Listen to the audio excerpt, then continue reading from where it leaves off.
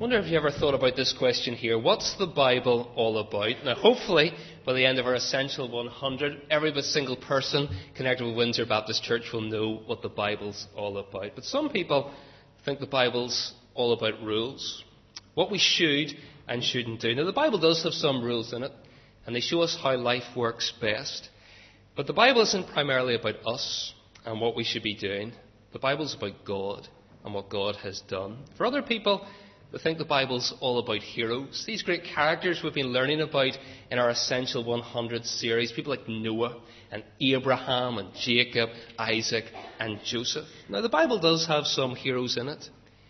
But when you read the Bible closely, you soon discover that most of them aren't actually heroes at all.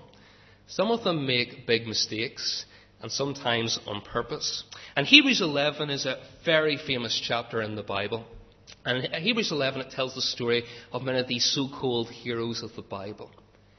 And right at the end, actually, right as you come into Hebrews 12, it says, don't fix your eyes on these people. Don't fix your eyes on Abraham or Isaac or Jacob or Joseph. It says, fix your eyes on Jesus Christ, the perfect hero. And the Bible is most of all a story. One big story. It takes the whole Bible to tell the story. And at the centre of the story is that perfect hero, Jesus Christ. And somebody has said these words: every story in the Bible whispers his name. And then they went on to say, he is like the missing piece in a puzzle, the piece that makes all the other pieces fit together. And suddenly you can see a beautiful picture. You see, without Jesus, the Bible doesn't make much sense. And tonight we're going to look at a small piece of this one big story. We're going to look at Genesis chapter 46 and 47. And as we look at these chapters, just keep in mind the big picture that we've been thinking about here. So, Genesis 46. And just to give you a bit of background, if you're here for the first time, we've been following through the book of Genesis. We started right at the start, where God created a perfect world. And obviously it didn't stay perfect for very long. Sin came into the world in the garden. God, because he's holy and because he's just, he had to deal with sin. He put Adam and Eve out of the garden. But in that phrase that David gave us, a very memorable phrase, even in the garden, there were hints of hope and rumours of redemption, looking forward to Jesus Christ, the one who makes the Bible make sense. And after they were put out of the garden, sin increased in the world, and God had to send judgment through the flood, and he saved Noah. And after Noah, the next main character in the Old Testament is Abraham. And God gave Abraham 3 promises through a covenant. 3 main promises. The promise of a seed that would become a nation that would have a land, a promised land to live in. And through this nation, all the nations of the world would be blessed. And after Abraham, we thought about his son Isaac. Last week it was Jacob. And Jacob's beloved son was Joseph. We're going to skip over lots of the chapters about Joseph, because that was one of our topics that we looked at before Christmas in our Living the Dream series. And our Living the Dream series we read from chapters 37 through to 45. So we're going to skip over those chapters, and we're going to start here tonight at chapter 46. And just to give you a bit of background, Jacob is an old man, or Israel as he's called here at the start of this passage. He's an old man, 130 years old. But after 22 years of believing that his beloved son Joseph is dead, he discovers that he's alive. And he's alive in Egypt. So he packs up all his possessions, he puts them into carts, and he starts on this journey to be reunited with his beloved son Joseph. So let's read from verse 1. So Israel set out with all that was his. And when he reached Beersheba, he offered sacrifices to the God of his father Isaac. And God spoke to Israel in a vision at night and said, Jacob, Jacob. Here I am, he replied. I am God, the God of your father, he said. Do not be afraid to go down to Egypt, for I will make you into a great nation there. I will go down to Egypt with you, and I will surely bring you back again. And Joseph's own hand will close your eyes.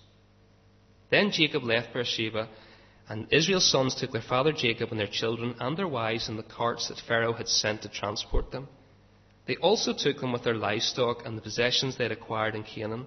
And Jacob and all his offspring went to Egypt. He took with him to Egypt his sons and grandsons and his daughters and granddaughters and all his offspring. And we'll finish there at verse 7, but keep a Bible in your hand. We're not going to read all of these 2 chapters, but we'll dip in and look at some different verses as we work through this passage tonight. Now, we have a phrase, an idiom in our English language, which talks about when the penny drops. And what that phrase really means is if you're trying to wrestle with something, maybe some sort of concept, some sort of problem, you might have this light bulb moment. And the light bulb moment is when the penny drops. When all of a sudden you suddenly understand it. When everything makes sense. Maybe it's something you should have understood a long time ago. But when the penny drops, you've suddenly got it. And Roy mentioned earlier in the interview that I used to be a primary school teacher. And one technique you use when you're teaching children, or in fact when you're teaching anybody, is the use of repetition. So when you're trying to explain a concept or teach something new, you'll keep repeating it. You'll go over it time and time and time again. Now, why do you do that? Because you realise that if you explain something once, most of the people won't get it. And so you keep explaining it until the penny drops and they've suddenly got it. And when the penny does drop, you don't stop there. You keep repeating it. Maybe you might come back to it a week later, or 2 weeks later, or a year later. And the reason you do that is because even when the penny drops, after maybe about a day or two, it can go again. And so it's good to repeat it until the penny drops again, until they finally grasp that. And if you've been listening to our sermons over the past number of weeks, you might have actually picked up on a bit of repetition. A bit of repetition that comes through sermon after sermon. And it's not that we're imposing them into the Bible, it's a theme that comes up time and time again. And as we work our way through the book of Genesis, we come across these promises that God made. And time again, we see that God is a faithful God. That our God is a God who keeps his promises. God keeps his promises. And constantly through the book of Genesis, he restates these promises. This covenant he made with Abraham, he just didn't say it once. He repeated it to Abraham a number of times. And then he repeats it a number of times to Isaac. And then to Jacob. And so it continues on and on and on throughout the Old Testament. And he reminds these people, not only are these the promises, but he's the God who's going to keep the promises. Now, why does he do that? I think it's this teaching technique. He keeps reinstating it, or repeating it, until the penny drops. Until they've got it. Until they believe him. Until they put their trust in him. That he's the God who will keep his promises. And when he takes these characters into new places and the new situations, and when the human fears rise up amongst them, they need to have got this concept that God is a God who keeps his promises. But what about you? And what about me? As we're here tonight, the 20th of February 2011, has the penny dropped for us yet? Have we got this? That our God is a faithful God. That God is a God who keeps his promises. Let's have a closer look at the passage here, and let's look again at verse 1 of chapter 46. So Israel set out with all that was his, and when he reached Beersheba, he offered sacrifices to God, the God of his father Isaac. Jacob, or Israel, sets out, packs up everything in his carts, and he comes to Beersheba. Now, this is an important place. This is an important place for his family. Many years before, his grandfather Abraham had come to this very spot. And in this spot, he'd called on the name of the Lord. And then his own father, Isaac, had come to Beersheba as well. And there in Beersheba, he had built an altar to God. And that's where Jacob stops. And at this altar, he makes some sacrifices. He acknowledges his own sin, and he worships God. And at this place, he has an encounter, because at night time, God comes and speaks to him. And he gives what we call a double call. Look at verse 2. And God spoke to Israel in a vision at night and said, Jacob, Jacob. Now, Roy's sitting right in front of me here. Now, at the end, imagine Roy was talking to somebody who was doing something else, maybe packing up the computer. And if I wanted to get Roy's attention, I'd probably just say, Roy. But if I had something really important and urgent to communicate to Roy, I might go, Roy, and say his name twice. And when he hears his name twice, I'd hope he'd turn around and give me some attention. But when you hear your name repeated twice, it usually stresses there's going to be something important communicated to me. And a number of places in the Bible you'll actually find one of these double calls where God speaks and he uses the name twice. Now, if God speaks to you and uses your name once, you think you'd sit up and listen. But when he repeats it twice, you know there's something important. The first double call in the Bible happened with his grandfather Abraham. A story that we thought about a few weeks ago. When Abraham was told to sacrifice his own son Isaac, and he had him tied up on the altar, and he raised the knife and he was going to kill his own son, and God called out and he said, Abraham, Abraham. In other words, I have something important to tell you. I provided another sacrifice instead. And many years later, a young boy called Samuel was lying in his bed. And God spoke to him and he said, Samuel, Samuel. In other words, I have something important to say to you, something important for your nation. And many, many years after that, a man called Saul of Tarsus was on a road and he was heading to Damascus. And he was heading there to persecute and kill the Christians. Until Jesus Christ himself spoke to him from heaven and said, Saul, Saul, I have something important to say to you. And so when you see this name double call here, Jacob, Jacob, you know there's something important about to be said. So let's read verses 3 and 4, the words that God communicated to him. I am God, the God of your father, he said. Do not be afraid to go down to Egypt, for I will make you into a great nation there. I will go down to Egypt with you, and I will surely bring you back. And Joseph's own hand will close your eyes. As I mentioned earlier in the introduction, just before we read chapter 46, many years before, God had made a covenant, given some promises to Jacob's grandfather Abraham. And basically the three promises are these. The first one he said was, I'm going to make you into a nation. You're going to have descendants. Loads and loads of descendants, impossible to count. And they're going to be my special people. Because they're going to be my special people, I'm going to give them a land to live in, the promised land, the land of Canaan, as the Old Testament tells us. And from your nation, from your seed, there's going to be a blessing. And all the peoples on the earth are going to be blessed through you. And here in these words that God speaks to Jacob, he actually repeats and reconfirms two of the promises. He says, I'm going to take you down to Egypt. And see, in Egypt, I'm going to make you into this great nation. And then one day, I'm going to bring you back. And I'm going to bring you back into this promised land. You're living in the promised land at the moment. I'm going to take you out of it. But I will keep that promise. And I'll bring you back into the land. Now, there's no mention in this passage here of the third promise, the blessing. But this third promise is dependent on the first two. If there's no descendants of Abraham, if there's no nation, if they're not living in this land, the third promise of the blessing will never happen. And so it's dependent on God keeping his promise with the first two. So let's think about the first promise in particular, that promise of a nation.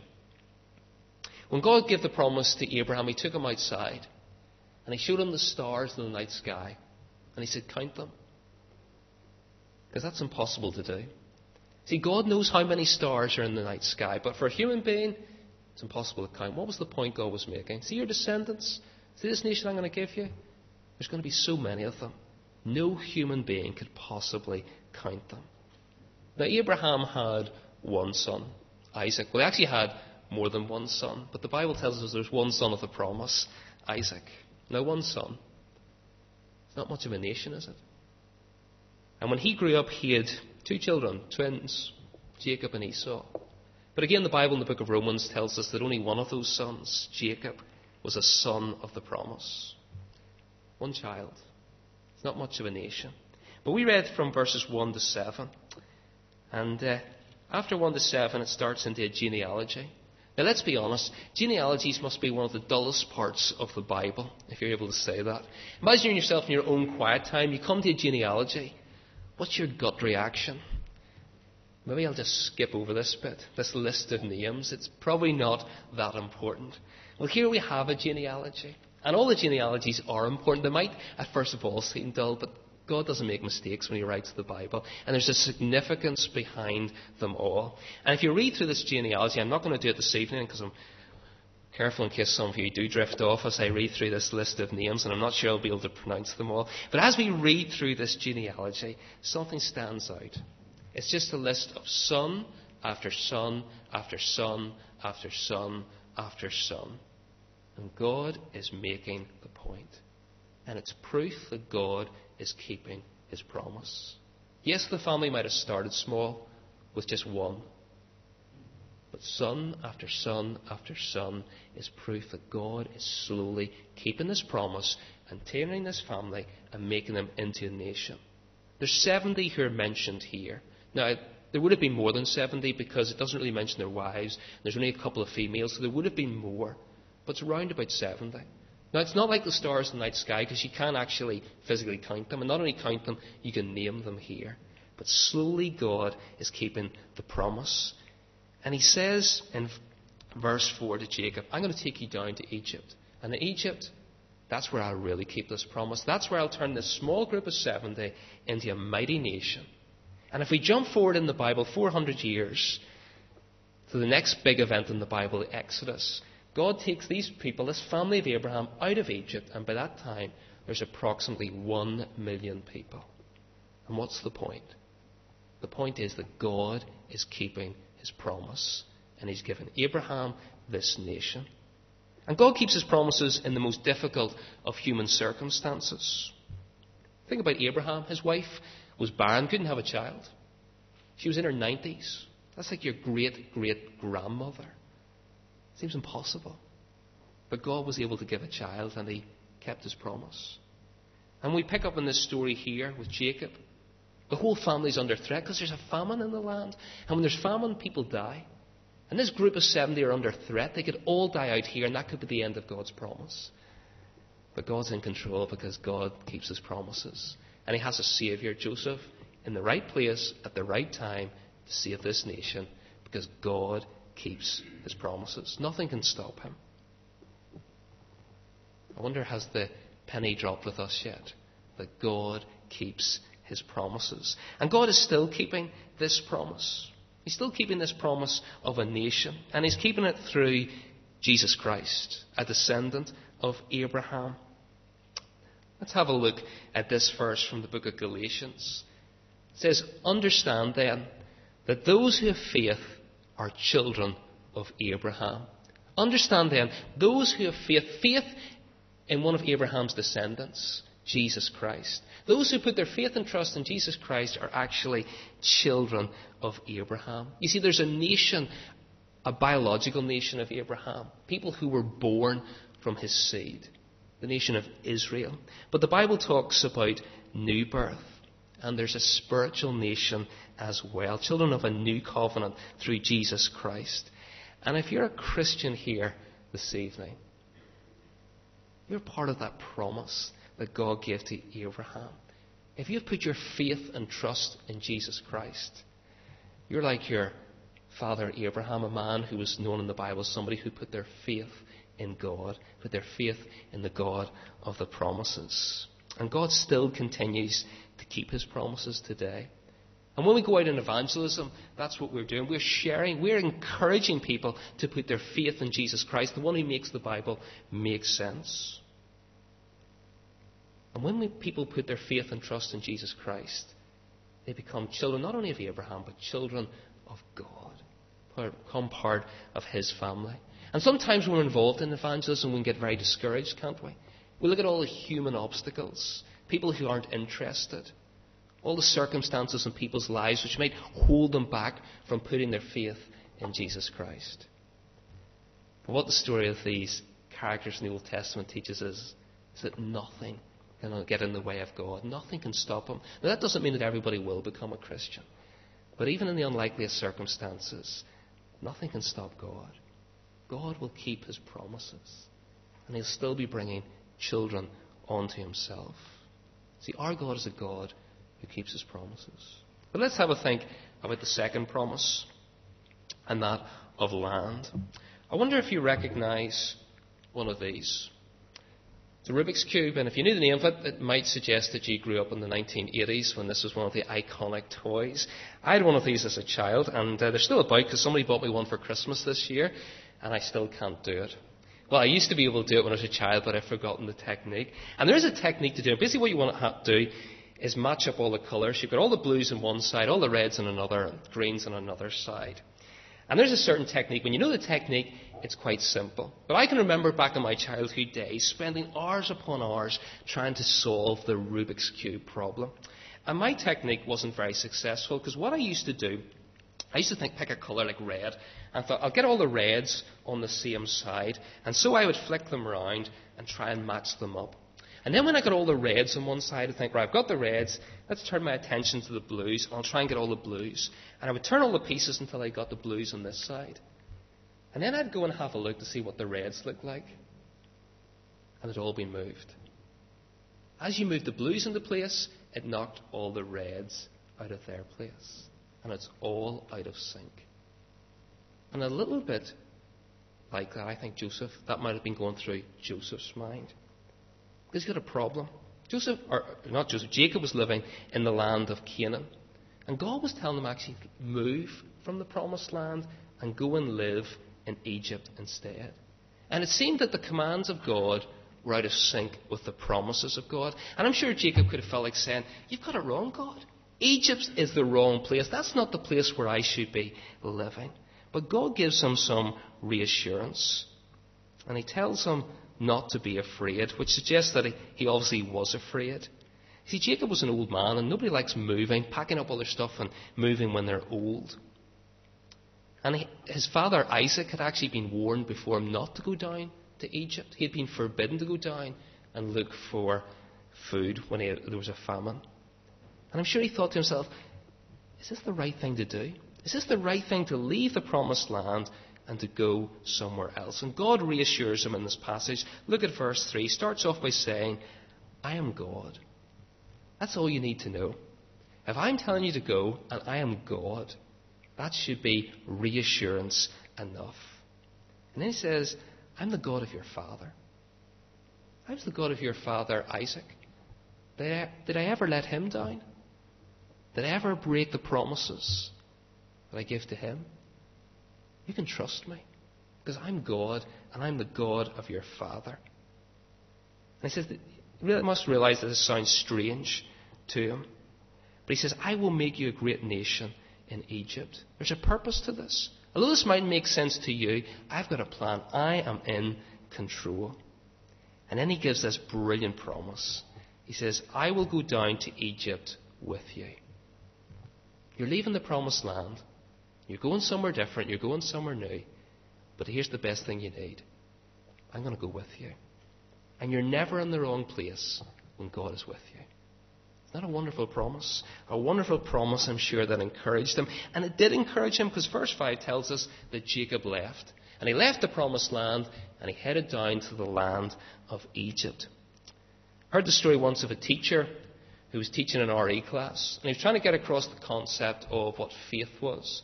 And so he stood at the front of his class with a chair, and he decided to go with a classic illustration. He said, class, I want to show you what faith is. And he sat on the chair, and the chair collapsed to the ground. Now you can imagine what the class were doing. They were laughing their heads off at that situation. And when the class had sort of recovered themselves and stopped laughing, the teacher stood up. And he said, now I'm going to teach you the second lesson. And this is the important lesson. And the important thing is what your faith is placed in. See, everybody's got faith. Everybody in the world has faith. Maybe faith in their own abilities, maybe in their money or their talents or their contacts, a spiritual leader. Everybody's got faith in something. That's not the important thing. The important thing is the object of your faith. Is your object of your faith trustworthy? Can you depend on it? Is it going to let you down? And see, when we think about God, not only did God make these promises, but God is faithful because he's eternally trustworthy. When God makes a promise, he will never let it down. He's proved it.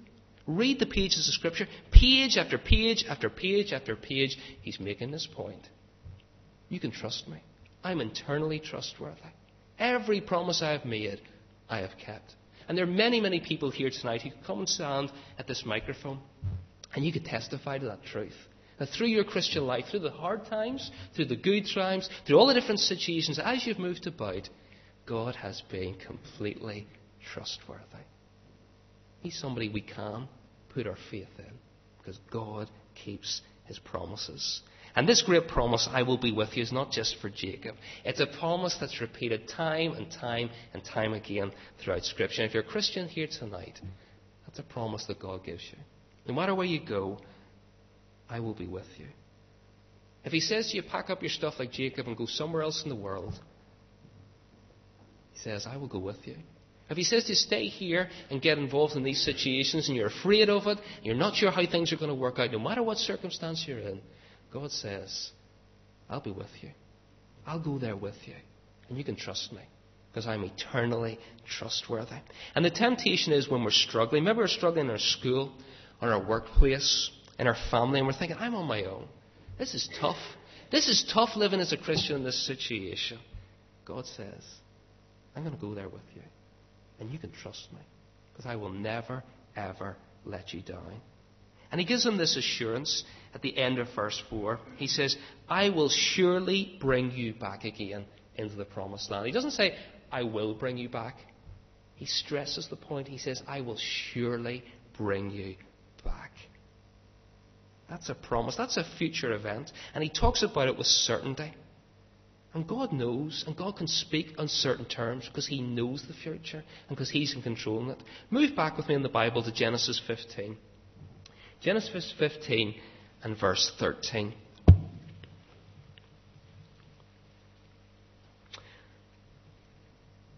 These are striking words. These are words that were given to Abraham many, many years before. And just think about the very specific nature of this promise. So Genesis 15 and verse 13. Then the Lord said to him, know for certain that your descendants will be strangers in a country not their own, and they will be enslaved and ill-treated 400 years. But I will punish the nation they serve as slaves, and afterwards they will come out with great possessions. Does that sound familiar? Did that actually happen? God said that would happen hundreds and hundreds of years before the people went down to Egypt and were slaves there for 400 years. Now, how did God know? Because God is in control, because he is God.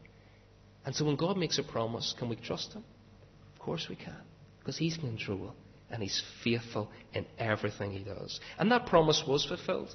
Jacob did come back to the land. It was fulfilled when actually he died in Genesis 50. His sons brought him back and they buried him. But ultimately it was fulfilled for his nation 400 years later in that great exodus when God took the people out of Egypt, through the Red Sea and into the promised land. And what did it prove? It proves that our God is a God who keeps his promises. Has the penny dropped yet? Do you trust him on that? Well, let's look at the final promise that he made to Abraham and his family, that of a blessing. And God spoke to Abraham and he said, through you, through your family, all peoples on the earth will be blessed. And right at the end of the chapter 46, we have a very emotional scene.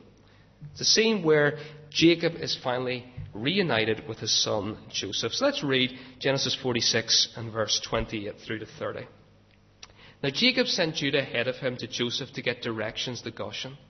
When they arrived in the region of Goshen, Joseph had his chariot made ready and went to Goshen to meet his father Israel. As soon as Joseph appeared before him, he threw his arms round his father and wept for a long time. Israel said to Joseph, now I am ready to die, since I have seen for myself that you are still alive. And here we have one of those fantastic human moments. It'd be a great scene to have captured on video, as Jacob is reunited after 22 years with his long-lost son. He says, I'm ready to die. What does that mean? There's nothing else in my life that I want to do. Everything I've dreamed of my life has happened, and so I'm ready to go. And then we move into chapter 47. And 47, Joseph introduces his father to Pharaoh. And we have a fantastic scene. It makes me smile when I think about this scene. Because Pharaoh was the most powerful man in the world at this stage. At the moment we have got G8. G8 is a conference where the 8 most powerful leaders in the world meet together. In Joseph's time, it was G1. There was only one powerful ruler, and Pharaoh was the man. So imagine the scene. He's sitting in his palace with all his regalia on, and Joseph comes in with his father, an old man, 130 years old, a shepherd, So you can imagine what he was wearing. And these two, the most powerful man in the world, this old man, are introduced. And what happens next? He, the old man, Jacob, blesses the most powerful man in the world. Let's read these verses 7 through to 10 of chapter 47. Then Joseph brought his father Jacob in and presented him before Pharaoh. After Jacob blessed Pharaoh, Pharaoh asked him, "How old are you?" And Jacob said to Pharaoh, "The years of my pilgrimage are 130. My years have been few and difficult, and they are not equal to the years of the pilgrimage of my fathers." Then Jacob blessed Pharaoh again and went out from his presence. And here's God's people starting to bless the nations. And it's a very simple way. Jacob blessing one man, the most powerful man in the world. But in a greater way, God was already using Joseph to bless not just Pharaoh, but an entire nation, the land of Egypt. Come down with me in chapter 47 to verse 13.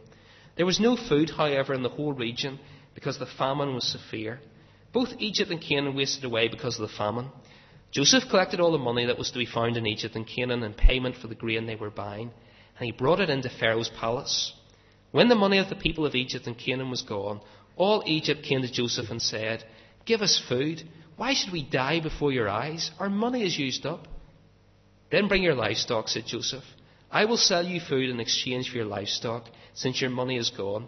So they brought their livestock to Joseph, and he gave them food in exchange for their horses, their sheep, their goats, their cattle and donkeys, and he brought them through that year with food in exchange for their livestock. And so it goes on, and it tells us what happened year after year. There was no food in the land. The famine was severe, and the people were starting to die. And what did they need? They needed a saviour. They needed somebody to rescue them. And God had this great plan, and he had Joseph in the right place at the right time to bless this nation, Egypt. And when the money ran out, they brought their animals. And Joseph took the animals and gave them food in exchange. The next year, they had no animals to exchange, so he said, "Give me your land." And they exchanged the land, and he gave them back food. And the year after that, they had absolutely nothing. So Joseph gave them back the land. He said, "This belongs to Pharaoh, but you can work it. And after you've worked it, what I want you to do," and these are some of the verses we haven't read, he said, "I want you to take 1/5, 20%. It's a bit like a tax, and you give it to us. 20% of the crop that grows on the land, and you can keep the 80% that's left." Now, some of you sitting here wish you only had to pay 20% when it came to tax. But he introduced this tax system to keep the people alive. Now, when politicians introduce taxes, they never become very popular. If there's one way for your popularity ratings to soar downwards, it's introduce a new tax. And Joseph introduced a new tax, but it didn't affect his popularity. In fact, he became popular. And why did he become popular? Look at verse 25. The people come to Joseph and they say these words, "You have saved our lives." That's a great exchange, isn't it? Take our land, take our animals, take our money. We'll gladly give you that in exchange for our lives. And he was used to save this nation. And through Joseph, they received deliverance and blessing. But the Bible speaks of a greater Joseph. Somebody else from Abraham's seed. Jesus Christ, the one who gives the Bible all his meaning. A greater Saviour than Joseph.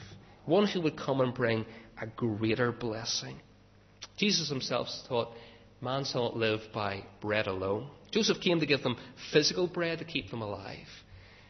But Christ realized that there was a greater deliverance. We had spiritual needs. And that's why he came into the world and he died on a cross. And when Jesus was dying on the cross, he was coming to be the greatest Saviour, to take our place, to take our punishment. And when he was dying on the cross, that's what God was doing. He was taking all our sins, all the wrong things we did, all the things that keep us out of a holy heaven, and he was placing on his beloved Son, Jesus Christ. And Jesus Christ was dying in our place so we could receive the ultimate blessing. That through faith in him, we could receive that ultimate blessing of our sins forgiven and being reunited with God himself. And there's no cost.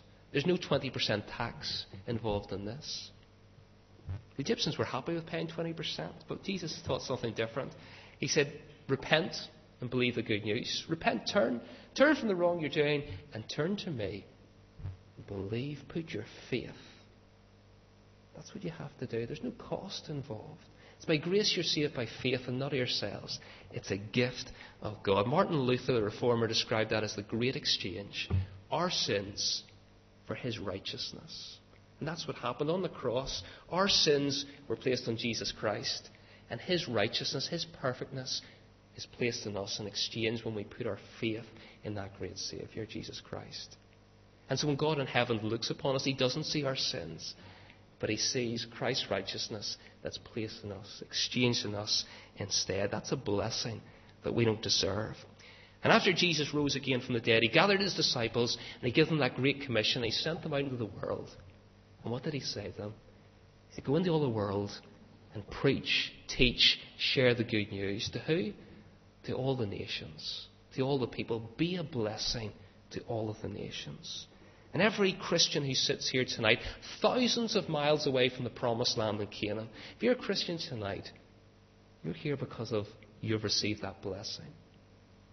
That the good news of the gospel has come to you and changed your lives. And as we send missionaries out from this church, that's what we're doing.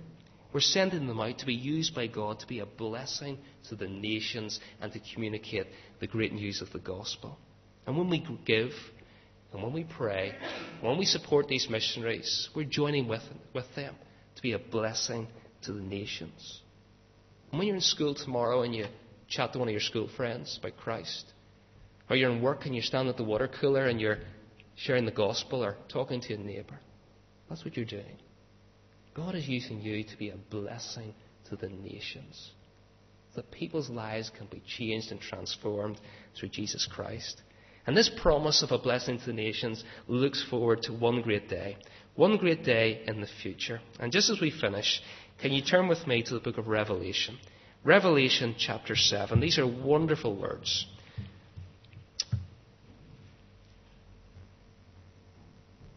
Revelation chapter 7 and verse 9. And this is obviously John given a vision of what will happen in the future in heaven. It says these words, after this I looked, and there before me was a great multitude that no one could count. Does that sound familiar? What did God say to Abraham? Look at the stars. Can't count them. And here in heaven is a multitude of people that no one can count, from every nation, tribe, people and language, standing before the throne and in front of the Lamb. They were wearing white robes and holding palm branches in their hands, and they cried out in a loud voice, salvation belongs to our God who sits on the throne and to the Lamb. That's Christ himself. That's a great day in the future.